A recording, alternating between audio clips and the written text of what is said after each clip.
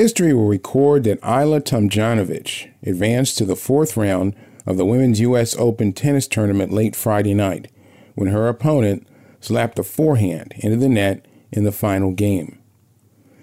Tomljanovic won in 3 sets, but her victory may be one of the few times in the Open's history where the winner seemed invisible. To be sure, Tomljanovic, ranked 46th in the world before the tournament, got to keep playing, but that moment belonged entirely to the vanquished, Serena Williams. That time was Williams's, because it appears that it was her last as a competitive player, bringing to an apparent close one of the storied careers in American sports lore. We say apparent because Williams has refused to use the word retire, saying instead in a recent Vogue magazine piece that she is, quote, evolving away from tennis, unquote. If, however, Friday was it, then Williams, who is a few weeks short of her 41st birthday, leaves as arguably one of, if not the greatest tennis players ever, regardless of gender. For most of the last 25 years, Serena Williams has dominated women's tennis in a manner no one ever has.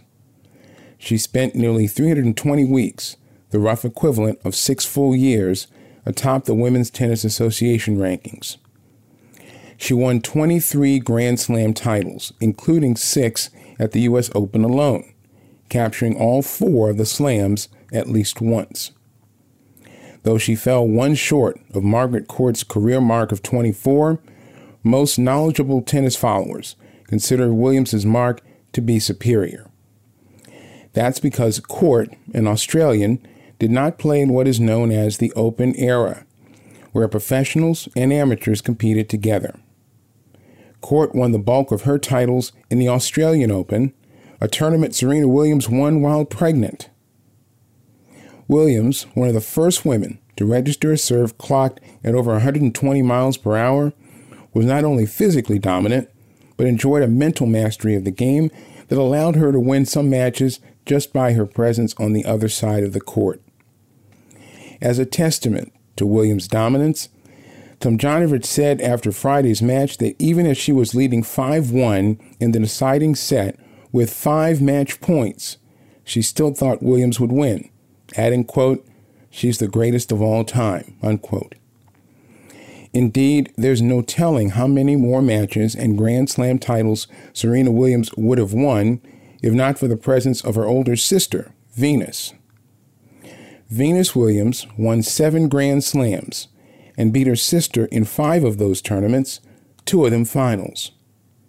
Serena paid tribute to Venus Friday, saying there would be no Serena without Venus. The Williams sisters grew up in Compton, California, away from the Tony Country Club set that tends to populate sports like tennis. Their ascendance to the top of the game has given hope to little girls of color that their path to greatness is in no way limited.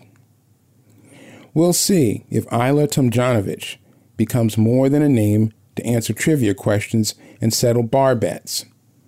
In the meantime, if the next chapter of Serena Williams' life is anything like the last, hang on, world.